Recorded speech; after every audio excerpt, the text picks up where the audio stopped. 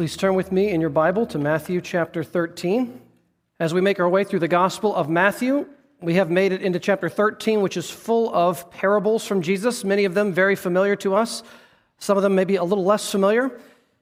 I said sort of with a smile last Sunday that my sermon outline was just written for me last week. It just couldn't have been simpler and easier to put that sermon together. It was so straightforward.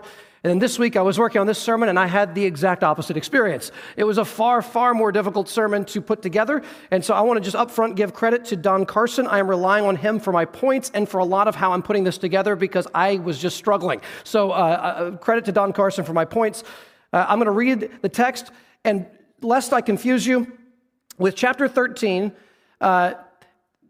you have to sort of jump around in this chapter to tie everything together. So I'm not going through this chapter in chronological order in which it's written. We're going to cover every verse, Lord willing, but we're not going to go in order. So we're going to be skipping around to kind of fit things together. And so you may want to jot some of these basic things down. It's also on the GroupMe. The outline is on the GroupMe if you're in the GroupMe. But I just want to give you the verses we'll be covering, and then I'll read the text and we'll pray. So I've titled the sermon, The Double-Edged Purpose of Parables. The double-edged purpose of Jesus' parables. The text is Matthew chapter 13, verses 10 to 17, then 34 and 35, and then 51 and 52. Let me say that again. 10 to 17, 34 and 35, and then 51 and 52. And I'll go ahead and give you the sermon points.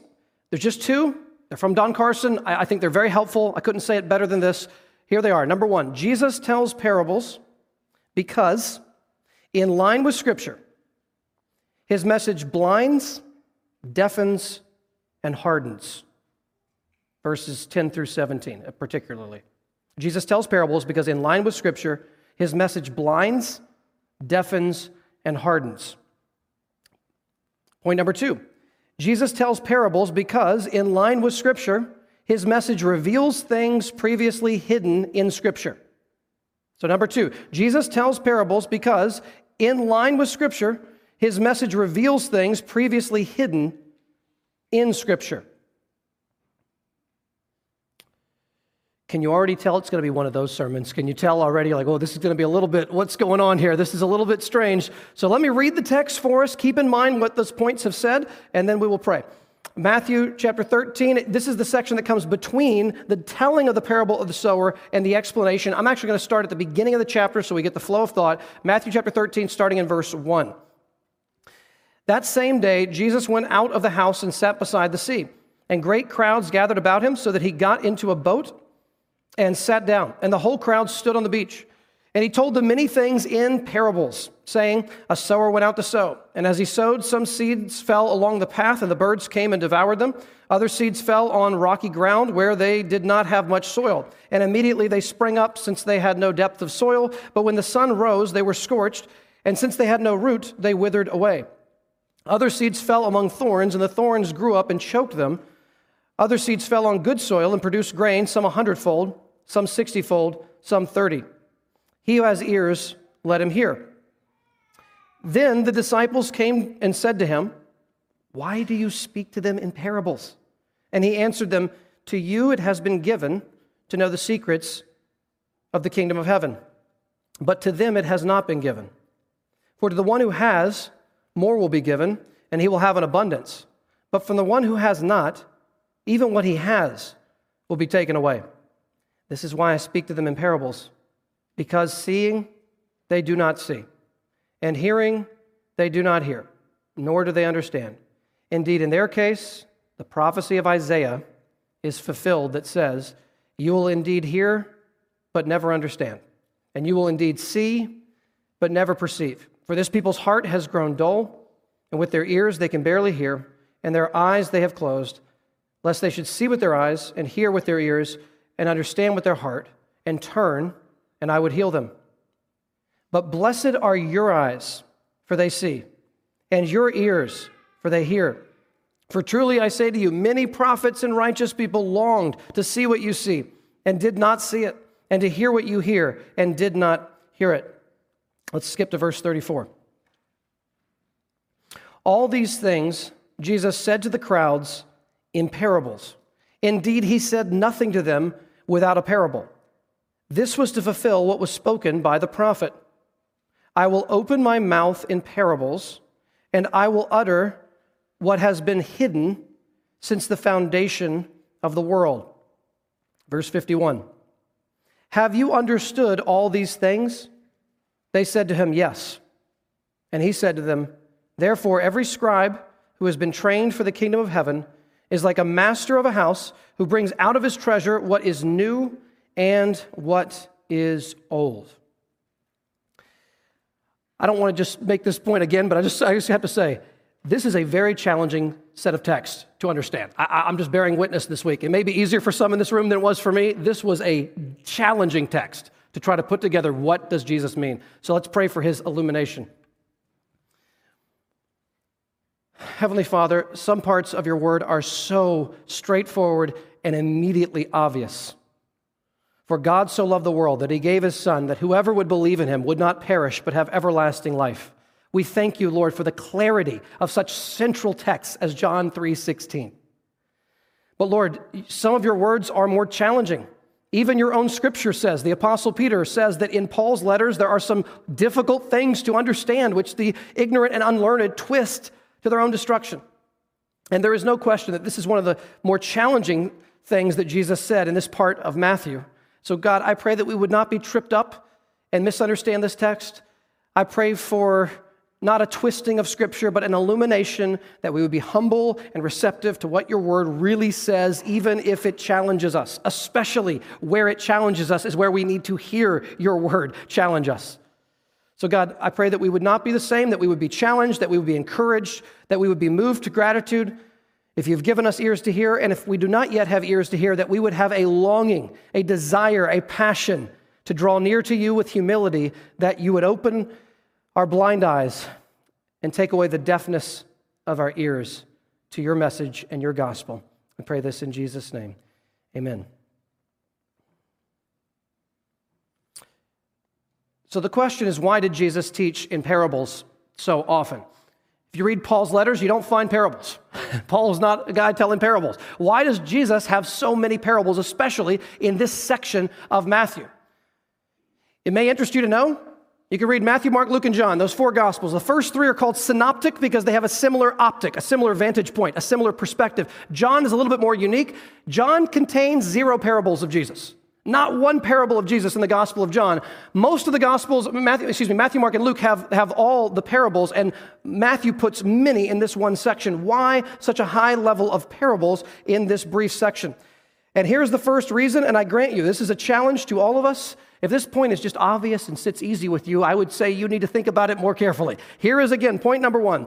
Jesus tells parables because, in line with Scripture, his message blinds, deafens, and hardens. He tells parables to aid people in their blindness, deafness, and hardness. That's one of the reasons he tells parables, is so that people would see and not understand, so people would hear and not perceive. That is one of the reasons he tells parables. How about that?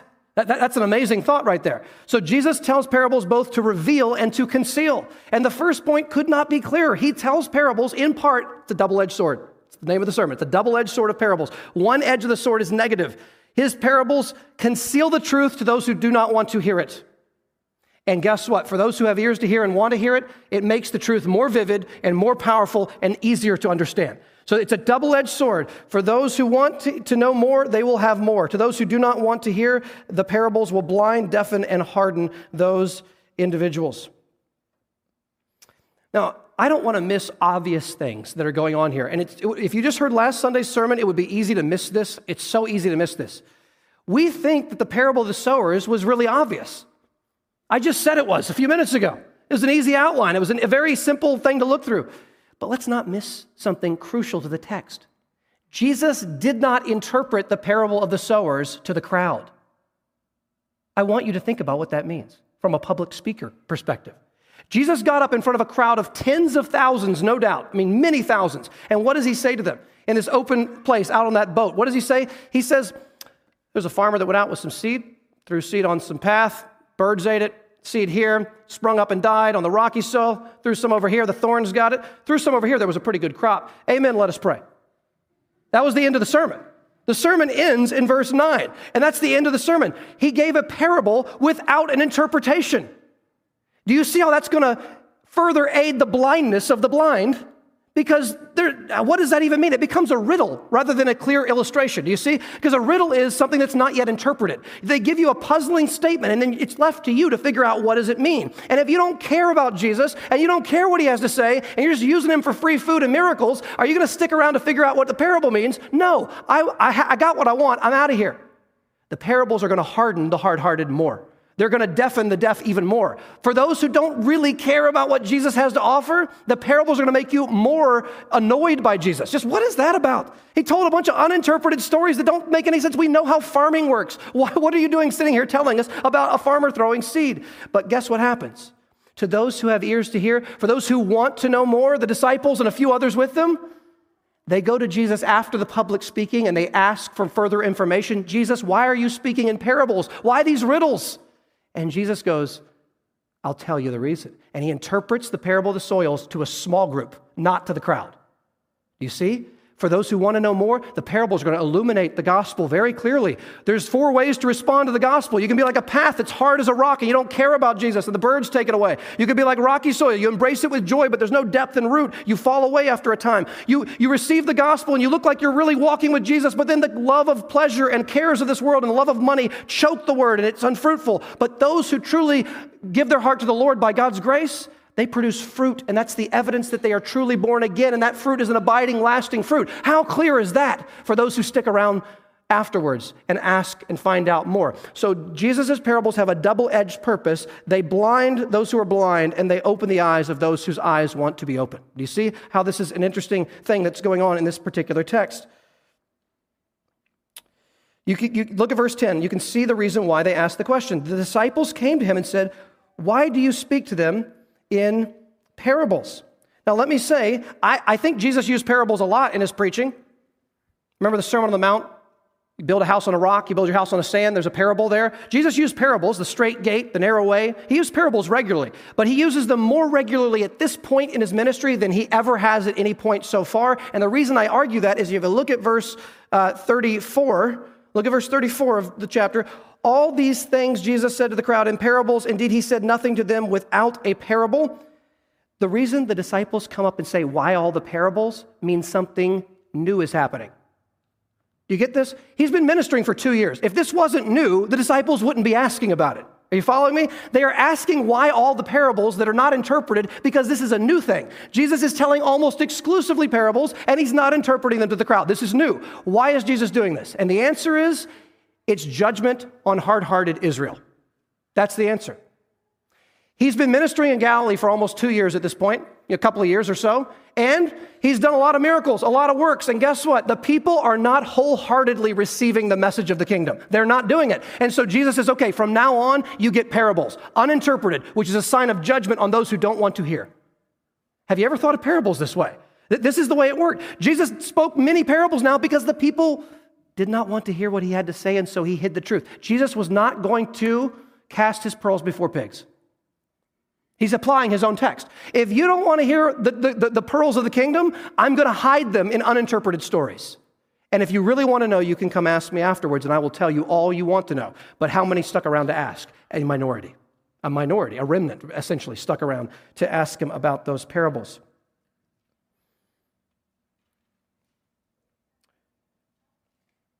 Let me just quote someone so you don't think I'm making this up. Tom Schreiner, solid New Testament scholar, quote, parables are told so that people may see without grasping what they see.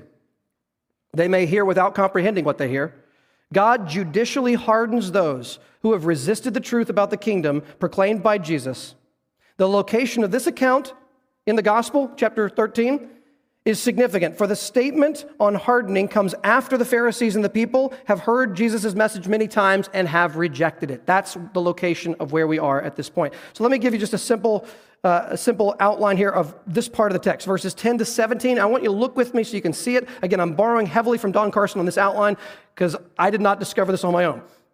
Verses 10 and 12, okay, so he's asked why all the parables. His initial answer may seem puzzling. Look at verse 11. Verse 11, he answered them, to you, that's the disciples, those who really want to know, to you, this is verse 11, it has been given to know the secrets or mysteries of the kingdom of heaven. But to them, the majority of the crowd, it has what? Not been given. For to the one who has, more will be given, and he will have an abundance. But from the one who has not, even what he has will be taken away. Do you hear what he's saying there? To those with ears to hear who want more, they're going to get more. To those who have sealed ears, they're going to lose even what they think they have. Okay? Now, Jesus is saying why do you speak in parables? Answer number 1, verses 11 and 12, because there's a division, a growing division in the crowds.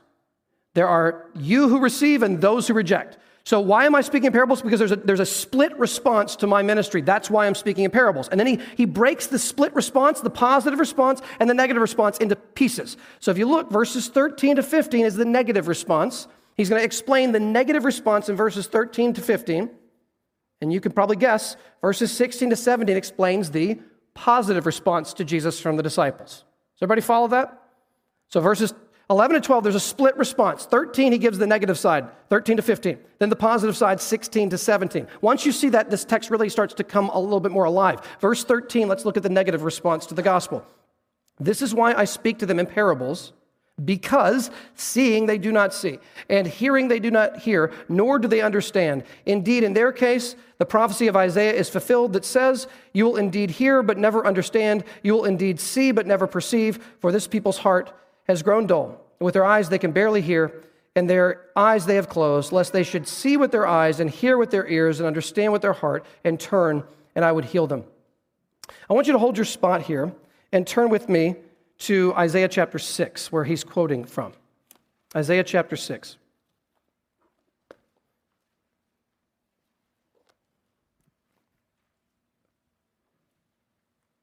As you're turning there, let me just add a couple of words that I think are worth mentioning.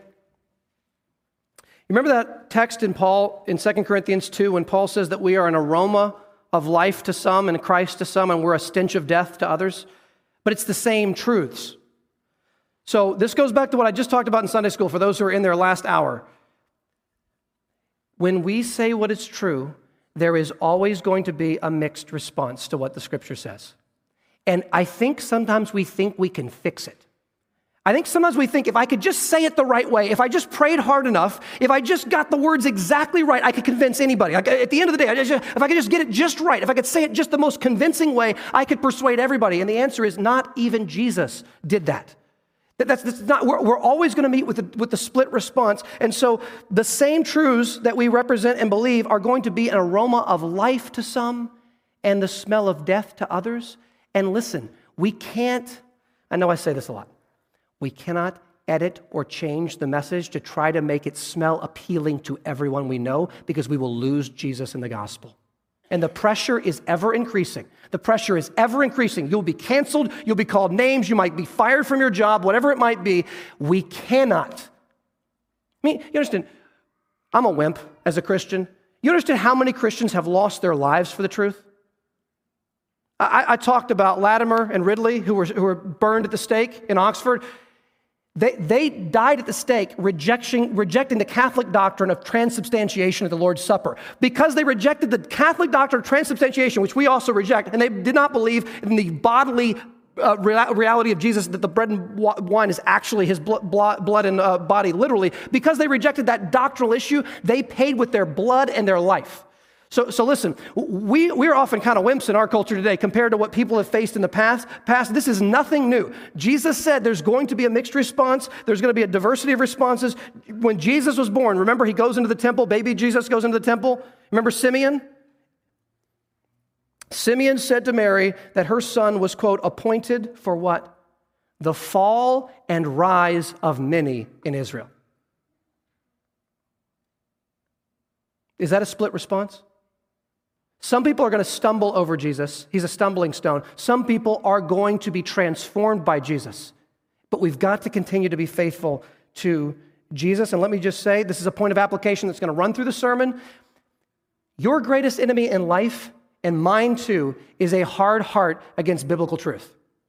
And this is what Jesus is warning against. The worst thing you can get is not cancer.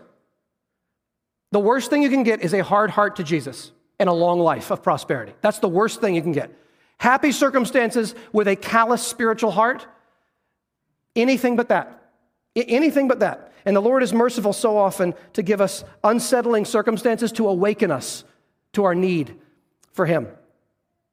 So as I look at Isaiah 6, we love this text, right? He sees the Lord. He calls out, "Woe is me." The coal touches his lips. "Who will I go? Who will go for me? Who will I send?" He says, "Here am I, send me," in verse 8. And then we get our text right here. "Go and say to this people, keep on hearing but do not understand. Keep on seeing but do not perceive. Make the heart of this people dull," etc. Let me just paraphrase here because it will take all day to read all these texts. Let me just say this. Isaiah gets called into the ministry after being greatly humbled by God's presence in the temple. And Isaiah says, "I'll go." And the Lord says, "Okay, here's your job, Isaiah." He's writing in the 700s BC, when Assyria is a major threat and Babylon's coming in a century. That's where Isaiah lives, okay, in the 700s, late 700s BC. Isaiah gets this call, and the Lord says, "Okay, Isaiah, be faithful to my word. Preach my word." It's interesting, during the Great Awakening, the book of Isaiah was called the fifth gospel because there is so much of Jesus in the gospel in the book of Isaiah. So Isaiah was an evangelistic gospel, a prophet. He was a gospel-full prophet. And guess what happens? As Isaiah presents Jesus in a prophetic form, here's what's going to happen. The vast majority, Isaiah, of Israel is not going to listen to you. They're going to harden their hearts, deafen their ears. They're not going to pay attention. And then Isaiah asked in verse 11, "How long, O Lord?" Okay, bad news. My ministry starts with a whimper. I'm going to be preaching for what, 5 years? I'm going to get rejection for 5 years? What, maybe 10? I can maybe deal with 10, but don't say 40 years, because Isaiah ministered for decades. Just, Lord, say it's just the first half of my ministry. And then let's say the numbers go up after that, and everyone's loving what I'm saying. The Lord says, okay, here's how long you should do that. Preach the truth that hardens the majority of Israel's hearts until I judge Israel with Assyria and wipe the place clean and exile the people into foreign lands. Preach until the cities lie waste without inhabitant. Can you imagine that call to ministry? Your ministry is going to be successful in God's eyes and a complete failure before other people, and people are going to reject you until you die. And there's tradition. Church tradition is sometimes very sketchy. I can't say this is for sure true, but there's a decent chance that tradition is true, that Isaiah, as an old man, when the later king was risen, he was hiding from his persecutors inside a hollowed out tree. Have you heard this? And they wrapped the tree in rope, and they cut the tree down. In other words, they cut him through while he's in the tree. And that's probably what Hebrews 11 is referring to when it says some were sawn in two. It's likely referring back to some of that tradition about Isaiah. So Isaiah met that lifestyle. That's what he faced, being faithful to God's word. And there's a promise of hope at the end, but that is the call to ministry that Isaiah receives.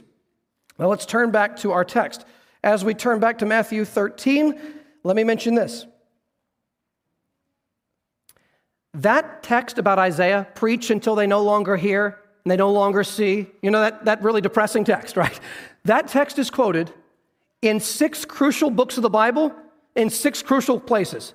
And it's the first 6 books of the New Testament. It's quoted in the same spot in Matthew, Mark, and Luke, this turning point in his ministry, right, where the crowds are turning against him. Same spot in Matthew, Mark, and Luke. It's quoted, Isaiah 6, in a crucial part in John 12, the last time Jesus is in public ministering before he goes to the Last Supper. It says Isaiah 6 is being fulfilled as he's being rejected. Then the book of Acts ends with this quote from Isaiah 6. That's Paul sitting in Roman house arrest, and what do they quote? This people goes on seeing but not understanding, hearing but not perceiving. That's how the book of Acts ends. And how does Romans deal with it? Romans 11, that crucial text on sovereign election. What does it say? You've made the heart of Israel dull. You've elected a remnant, but you've left the heart dull, and many have turned away. So it's a crucial text in the first 6 books of the New Testament. Why is it that people turn away from the truth? Let me quote a familiar text. Paul says, 2 Timothy chapter 4, the last chapter Paul wrote before he died as a martyr. He tells young Timothy, I charge you in the presence of God and of the angels, preach the word, in season and out of season, correct, rebuke, and encourage with all authority. He says all that. Then he says, for the time is coming when people will not endure sound teaching, but they will accumulate for themselves teachers who will tell them what their itching ears want to hear. And then he says, they will accumulate teachers to suit their own passions and will turn away from listening to the truth and wander off into lies. Why did so many in Israel reject the message of Jesus? Here's why.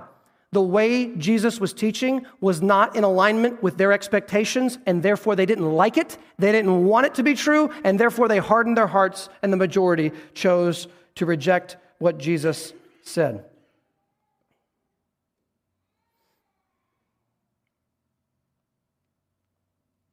So the exhortation to us is this. If there's part of Scripture that makes us uncomfortable, we need to go toward it. Don't hide from it. Go toward it. If it's the doctrine of hell, study what Jesus said about hell. If you're uncomfortable, if you're struggling, go there. See what Jesus said and pray that God open our eyes and help us to perceive the justice and goodness of God, even in the most challenging doctrines in Scripture. We go towards the difficulties, we pray for illumination, and we pray for open eyes and ears, because otherwise we can be tempted to go the other way, hiding from the truth and covering our eyes and ears.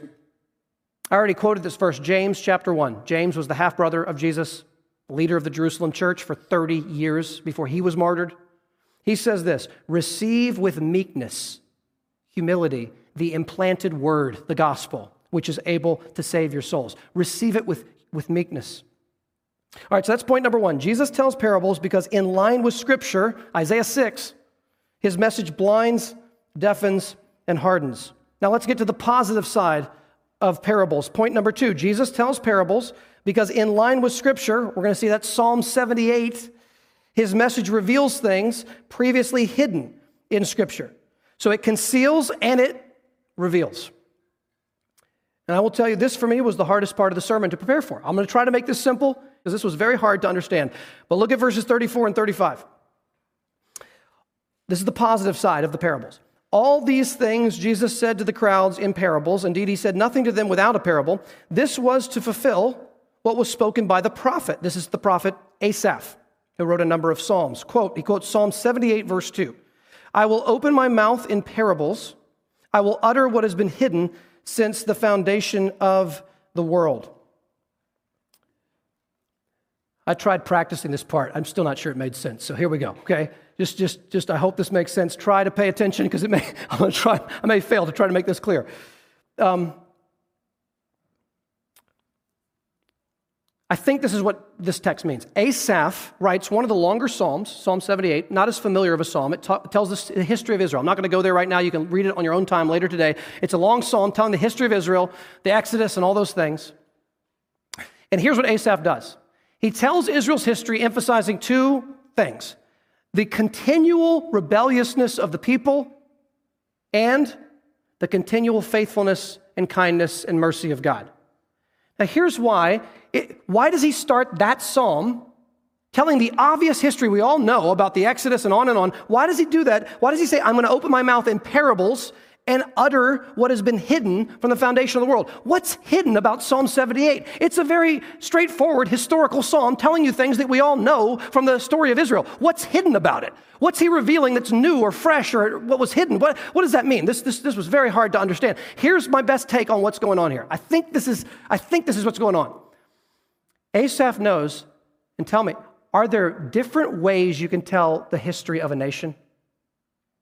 Are there very different lights you can shine on a nation? Can you tell American history? I'll be honest, I kind of grew up with a little bit of an overly Photoshopped view of American history, right? So the founding fathers were a little bit Photoshopped. They're kind of like these just like flawless heroes when I was growing up. You think of it like that. And now, recent days, there's been a flip-flop where everything that's talked about the founding fathers, they were just pure evil to the core, right? So you see how there's different ways to tell American history. I could tell you a 5-minute version of American history right now that would sound like you all want to just, feel so patriotic, and you could tell a 5-minute version that sounds really negative. Right? And both might be saying true things, right? The question is, how do you put these things together? Here's what Asaph, I think, is saying. We all have a tendency to Photoshop our own lives and our own histories and to see the best and to ignore the worst. Do we not have a tendency to put the best face forward and ignore the worst? Asaph says, I'm going to tell you a parable. I'm going to reveal something hidden from the foundation of the world. Here's what it is.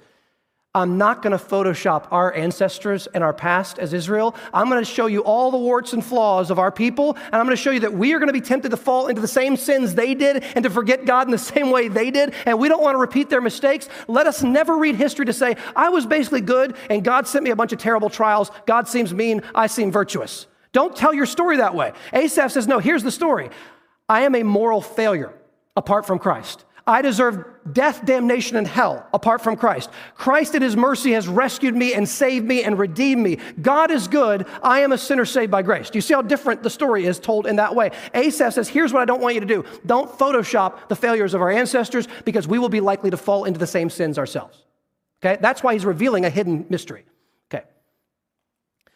That's complicated enough. But then there's another level here. I wasn't going to tell this. I'll tell this. This is just too silly. I heard this from a Presbyterian pastor. It made me laugh. Some of you have heard this before. If you take the words, I'm not trying to make a joke, but it is funny. I'm trying to make a point. If you take the word Presbyterians and you rearrange the letters, you get the name Britney Spears.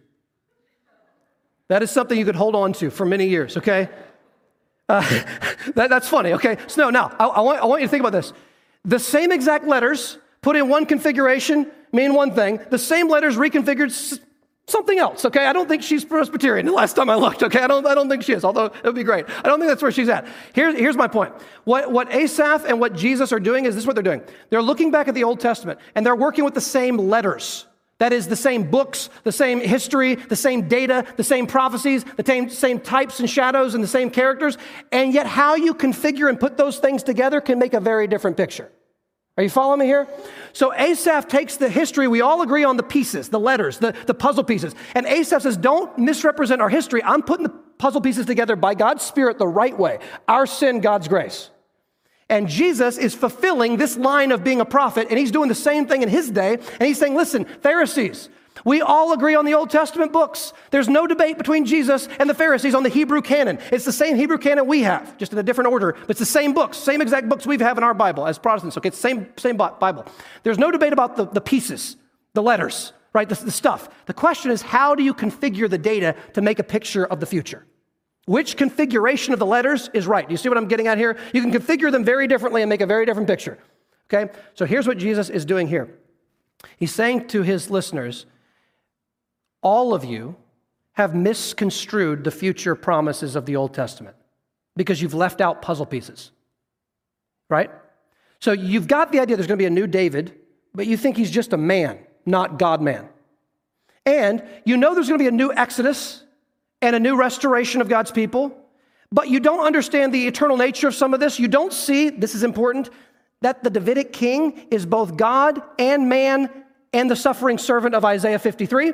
No one had put that together. So what Jesus does is go, okay, we all agree these are prophecies and types and shadows, but no one's ever put them together this way. And Jesus configures them and makes a new picture that no one had ever seen before, and it's that the kingdom is going to come in 2 stages, not 1. Even John the Baptist got this wrong.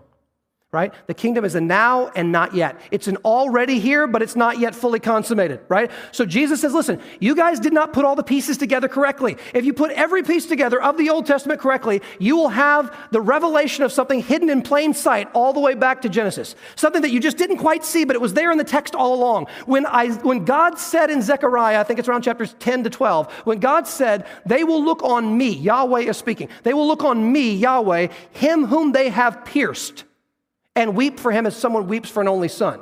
And on that day, a fountain will be opened in Jerusalem so that they will be able to be cleansed of their former sins. No one had figured out that what that meant was Yahweh would become a human being who would be literally pierced on a cross. No one had put the pieces together that way. And Jesus is saying, hey, I've got a new way to put the pieces together. It's a fresh way. No one's ever done it before, but it's as old as the foundation of the world. Look at verse 35 again.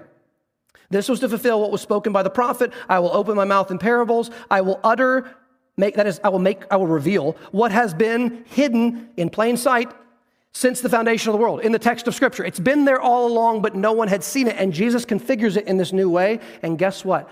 It's a huge disappointment to the crowd. Why? Nobody wants a crucified Messiah. In first century Judaism, no one wants a crucified Davidic king. No one wants that. They want what? One who's going to get Rome out of here, take over political freedom and independence, and give us the life back that we always wanted. And Jesus says, I came not to defeat Rome, but to defeat Satan. I came not to hold a sword in my hand, but to take a spear through my side. I came not to crucify my enemies, but to be crucified by my enemies. I came to bring the kingdom in seed form first. It's not going to come in with a bang. It's going to come in with a small noise, and it's going to grow like leaven over time. It's going to be like a smallest seed in the garden that sprouts up and becomes the biggest tree in the garden over time. It's going to take over the planet just like Daniel 2 said. The stone cut not by human hands but cut by God will pummel the four-kingdom statue of Nebuchadnezzar, and all those kingdoms will come down, and God's kingdom will grow to become the mountain that takes over the earth. That's going to happen, but it's not going to happen in a bang. In 33 AD.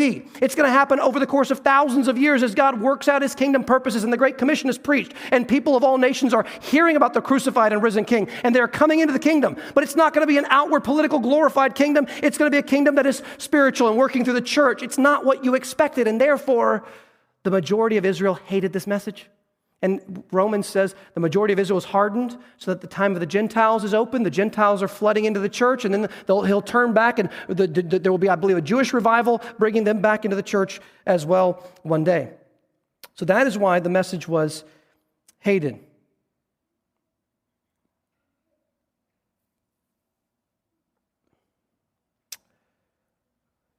Let me say a word here about why some respond positively to this message. Look at verses 11 and 12. And bear with me as I go a little over time today. Verse 11 and 12. Why do some respond positively to this message? Verse 11. And he answered them, to you, what? It has been given to know the secrets or the mysteries of the kingdom of heaven, but to them it has not been given. The openness, you got to hear me on this. I know whenever the doctrine of election comes up, people have 1,000 questions. I get it. I understand. You got to hear me on this. The doctrine of election is not something to be hated. It's a glorious truth. Here's what Jesus says. If you've got ears to hear the gospel, and right now your heart is receptive to Jesus, and you want to submit to his lordship, it's not because you made better use of free will than your friend did. That can't be the answer. It can't be the answer. The answer is God gave it to me. To you it has been given, but to them it hasn't been given. Ultimately, this goes back to God. God opens eyes. He opens ears. He owes it to no one. He gives it to hundreds of millions of people over the course of thousands of years who all deserve hell and instead get eternal resurrection, new creation in his presence. So if you have ears to hear, listen, don't credit that to yourself. Give credit to God. But if right now your ears are deaf and blind, don't blame God. Blame your own sinful heart. Because that's where all of us would be, left to ourselves. Let me say this. Do not feel hopeless right now. Never, ever make the doctrine of election fatalism. That's not what it is. If you feel like, I don't care about the Bible, I don't care about Jesus, I guess God just didn't open my ears, I guess he's just not going to give me sight. Don't ever take a fatalistic approach to this. Jesus would never say that. What Jesus would say is what? Today is the day of salvation. If you will open your eyes right now, you will be saved. If you will receive Jesus right now in this moment, you will be saved. Don't ever think, well, it's just too late for me. There's no hope for me. That's not the way Jesus talks. It's not the way Paul talks. It's not biblical. Hebrews says, today, if you hear his voice, what are you going to do? You're going to harden your heart? Or are you going to say, Lord, open my eyes more? Anything, whatever it takes, open my eyes more to your truth. Look at verse 16. But blessed are your eyes, for they see, and your ears, for they hear. For truly I say to you, many prophets and righteous people long to see what you see, and did not see it, and to hear what you hear, and did not hear it. Let me say this, two things. Where you live in redemptive history is an incredible blessing. Isaiah did not have the kind of clarity and insight into the gospel that you have. Because Isaiah saw it in shadow form.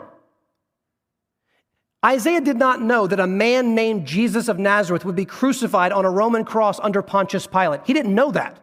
He didn't know he'd be crucified and laid into Joseph of Arimathea, a member of the Sanhedrins, borrowed, never used before tomb. He didn't know that. He didn't know women would discover the tomb empty on Easter morning. He didn't know that. He knew some of it in predictive form, but he did not know it with the clarity you have. Praise God for where you are right now in redemptive history. Many righteous people long to see what you see and didn't see it. Many prophets wanted to see what you see and they never saw it. 1 Peter 1 says even angels long to look into these things. Even the prophets could not put it all together with the precision that even a young Christian can today. But I want to zero in on this here. The word blessed are your eyes for they see. Do you see that verse 16? Blessed are your eyes for they see. Okay, flip a page over to chapter 16. A couple pages to your right. It's chapter 16. I want to see that same word blessed and how Jesus explains why some blessed eyes see and why it owes to God's grace. You remember this? Jesus says, who do people say that I am? Look at verse 16. Simon Peter, never one to hold back a thought, says, you are the Christ, the Son of the living God. Now stop right there. Can we all take a moment? Peter got it right, ladies and gentlemen. Peter got it right. Peter, way to go, man. He's about to say something really bad in about 3 verses, but right now, Peter, way to go, okay? So how did Peter get it right? And look at verse 17. Jesus doesn't say, because you're smart or whatever. Look at verse 17. And Jesus answered him, blessed, same word, right? Blessed are you, Simon Bar-Jonah, for flesh and blood has not revealed this to you, but what? My Father who is in heaven.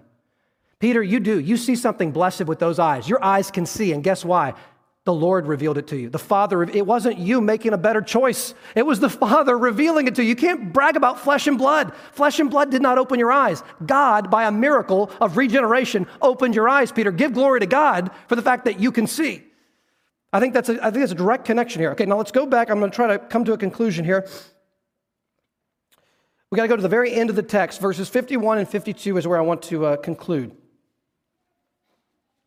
After Jesus has told a lot of parables, he says this in sort of conclusion. Verse 51. To the disciples, he says, have you understood all these things?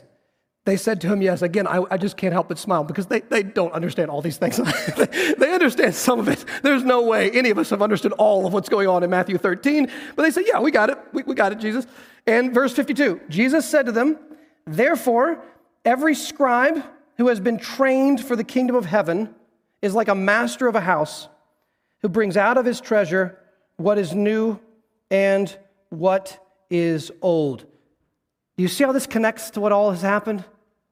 Okay, just see if I can put this together.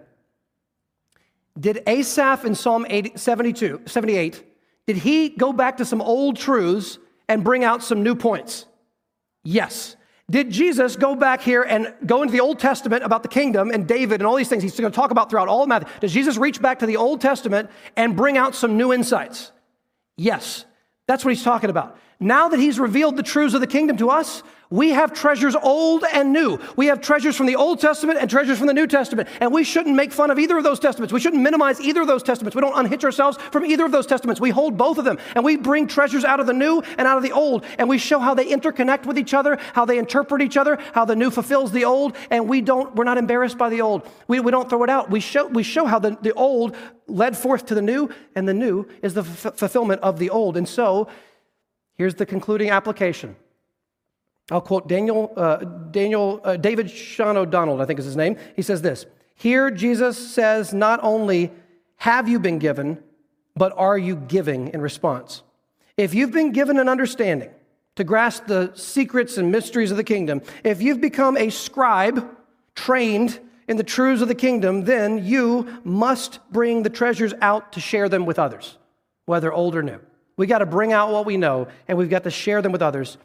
Before he was martyred, listen, before he was martyred, Stephen spoke from the old revelation of the Old Testament, told the whole history of Israel, and did he make some new application and points about Jesus? Yes, he did. He was a faithful witness who brought out of his treasure treasures new and treasures old. He connected Jesus with the Old Testament, and he was killed for it.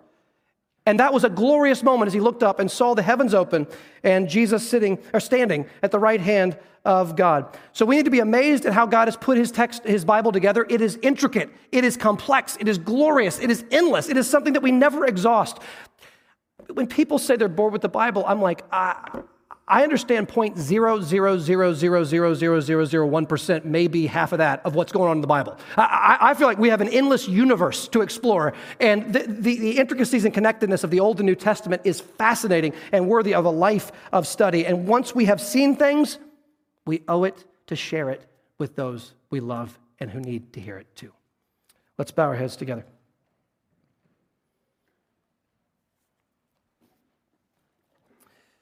Heavenly Father, as we bring out of our treasures things old and new, things from the old covenant era and from the new covenant era, and we connect them together, as we show that the Old Testament contains many promises made, and the New Testament shows promises kept, and all ultimately culminating in the person of your Son, our Lord Jesus Christ. God, I pray that we would be so enthusiastic and impassioned about these truths that we would not share them out of duty, that we would share them because it's irresistible. It's exciting. It's what gets us up in the morning. It's what we want to know about and think about and share about and model in our behavior to others in kindness and truth and love and humility. God, give us an excitement to share what we know from your word, not just a dutiful slap on the wrist. I should probably be better at sharing this with people than I am. Help it to be irresistible, that we want to share the treasures that we've seen in your word with those that we love, those that we meet, those that we work with, those that we're in class with, those that we work alongside or that are in our family. Help us, Lord, to find avenues and opportunities, when appropriate, with boldness and courage to share the treasures new and old. And be with us now, Lord, as we sing. We pray this in Jesus' name. Amen.